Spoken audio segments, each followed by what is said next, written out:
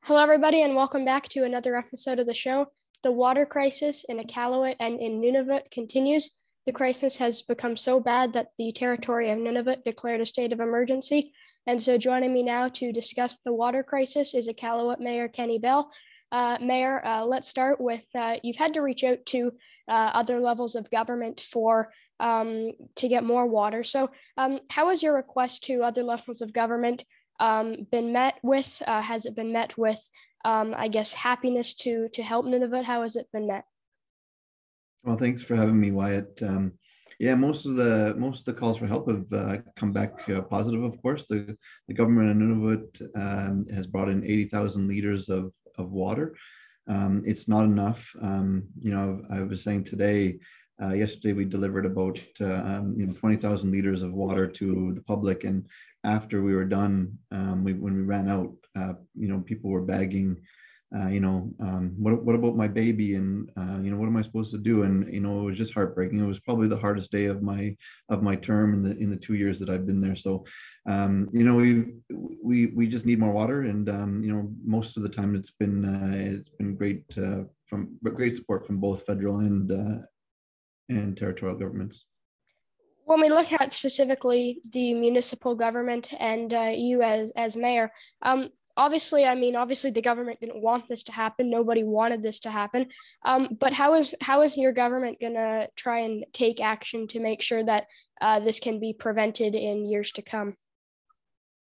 Yeah, that's a great question, Wyatt. We've had a water crisis here in Nunavut, in Iqaluit, for about 5 years now. We don't have enough water in our reservoir, and also our treatment plant is a little bit too small for the population and the population growth that's to come.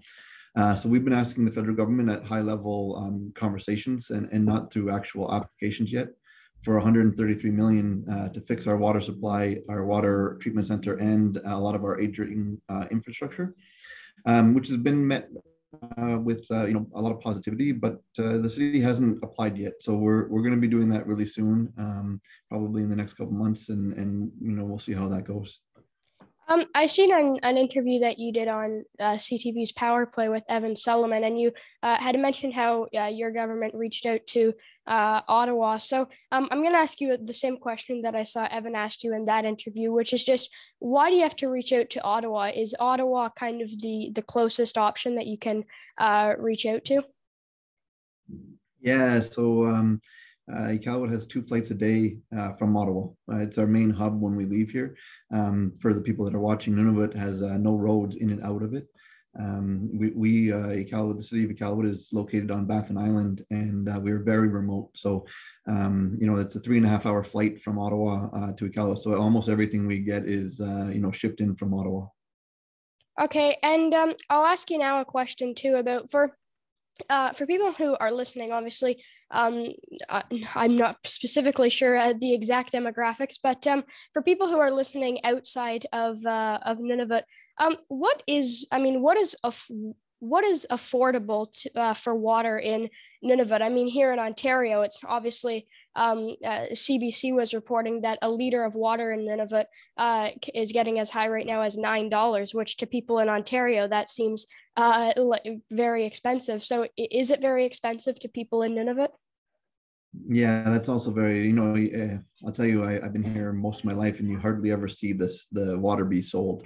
It sits on the shelves for so long, and it's because it's so heavy that it costs so much. But also the store needs to make money, and it costs a lot for the stores to operate and to employ people. So yeah, it's extremely expensive, and it's I don't know if you could see this, I'll show you, but if you can see that water prices there, 25 8 liters at the top was $127. That's crazy money for anybody. So yeah, it's because we're of a remoteness, it's way too expensive. And how does it go from, obviously you mentioned that there's been a big crisis in Nunavut, a big water crisis for over 5 years. So it didn't necessarily just happen, but how does it go from, we didn't necessarily hear about the Iqaluit water crisis as much as we are now up until a couple of days ago. So what's kind of changed within the last couple of days that has, I guess, made the media more interested in covering it, and just has the price just went up more? Yeah, no, it's because we issued a do not drink order, because we found, what we assume is petroleum products in our water source, in our water treatment center. Sorry, in one of our sealed wells. After the public were complaining about the smell of diesel in their house. So yeah, just once no one has water at their house right now. I mean, you can shower in it, but you can't drink it. So I think that's where the media has come in a big way, and actually this is a terrible situation, but I think it's going to help us fix our long lasting 5-year problem here now too. So we're looking forward to getting that fixed up and getting water to our citizens as fast as possible. You touched on it quite a little bit throughout the interview, but maybe just to finalize the interview and just summarize kind of what you've been talking about a little bit, what steps can be taken to ensure that Iqaluit and Nunavut can have affordable water, and just make sure that the water that they are getting is clean?